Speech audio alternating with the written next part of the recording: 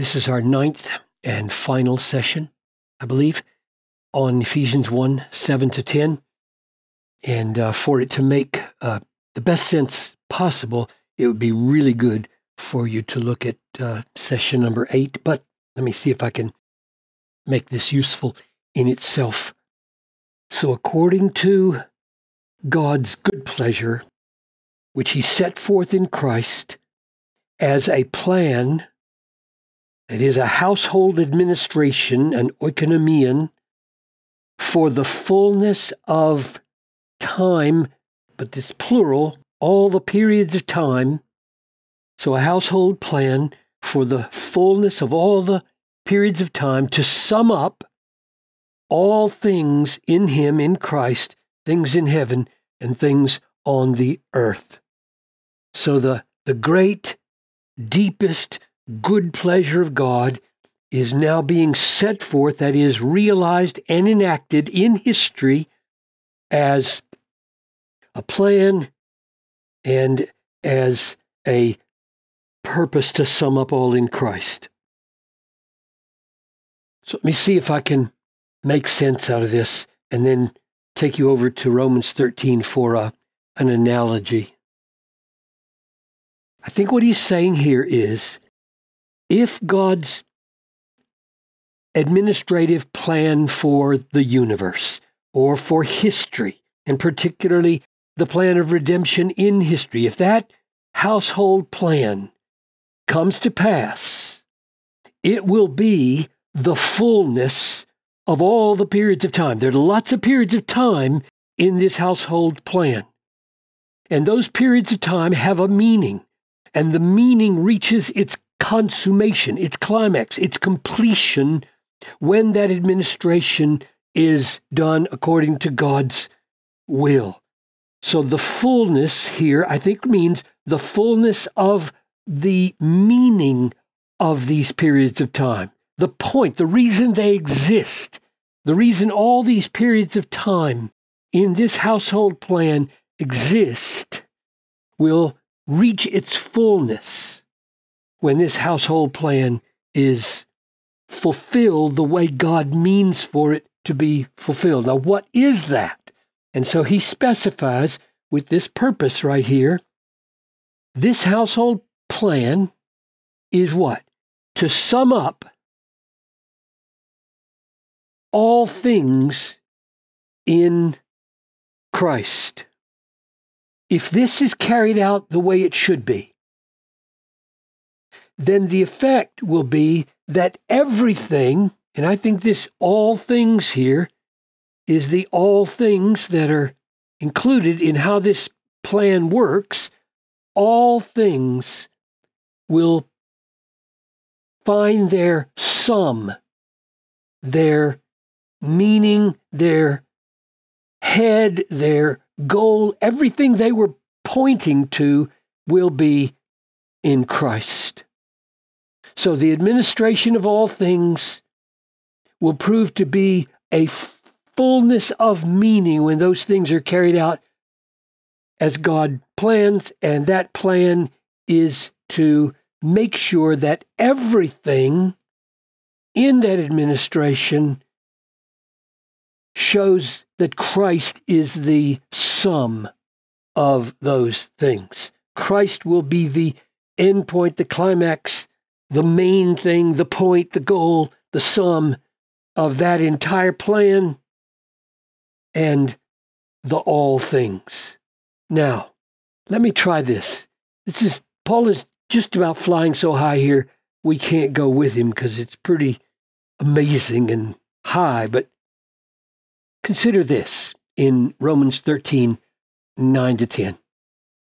The commandments, you shall not commit adultery, you shall not murder, you shall not steal, you shall not covet, and any other commandment, all of them together, any other commandment are summed up.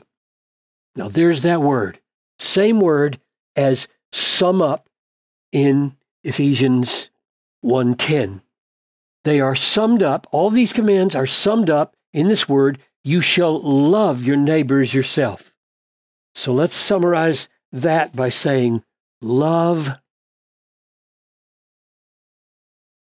is the sum of all commandments. Right? Any other commandment, all these commandments and any other commandment are summed up in this word, namely love. So love is the sum of all the commandments. Now, he says, I think, again, same thing in verse 10. Love does no wrong to a neighbor. Therefore, love is the fullness of the law. So let's write that down. Love is the fullness of the law. And you see how parallel these are. Commandments, law, sum, fullness, love, love. Now, I can't help but be amazed that this is the only other place in all of Paul's writings where the word sum up occurs. And it occurs with the same word fullness that we have back here. As a plan for the fullness of the periods of time to sum up all things in him. What are we to make of that? Well, the one thing, I don't want to overinterpret this and say, oh, that passage in Ephesians is really all about love and commandments. It's not.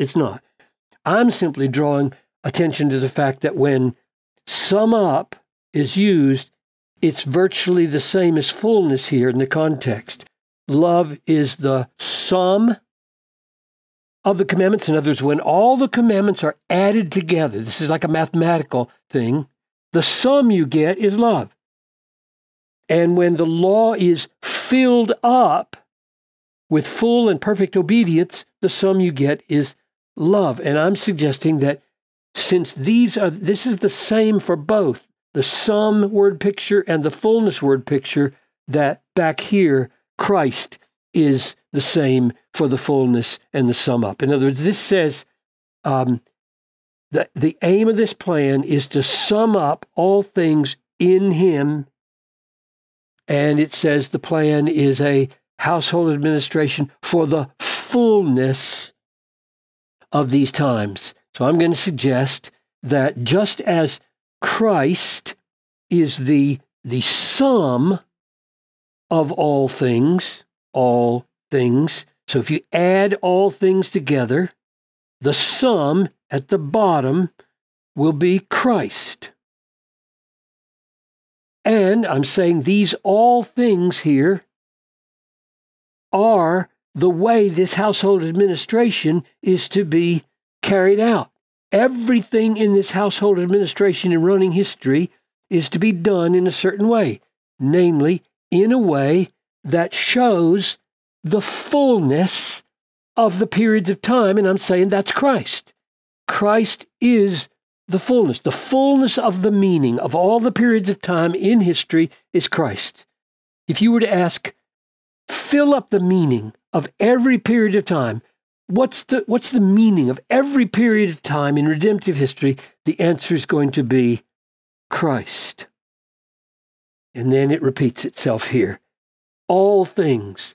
Add all things together, the sum you get is Christ. So, main point. This good pleasure of God is being enacted or set forth in history with one main overarching goal, namely that when it's all done, the fullness and the sum will be Christ. The world is about Christ. The universe is about Christ. History is about Christ. Everything in the world is about Christ. And if you want to see how Paul says it in Colossians, go over and read Colossians 1:16 following. All things created through him and for him. He's the sum of all things, that he might be supreme in all things.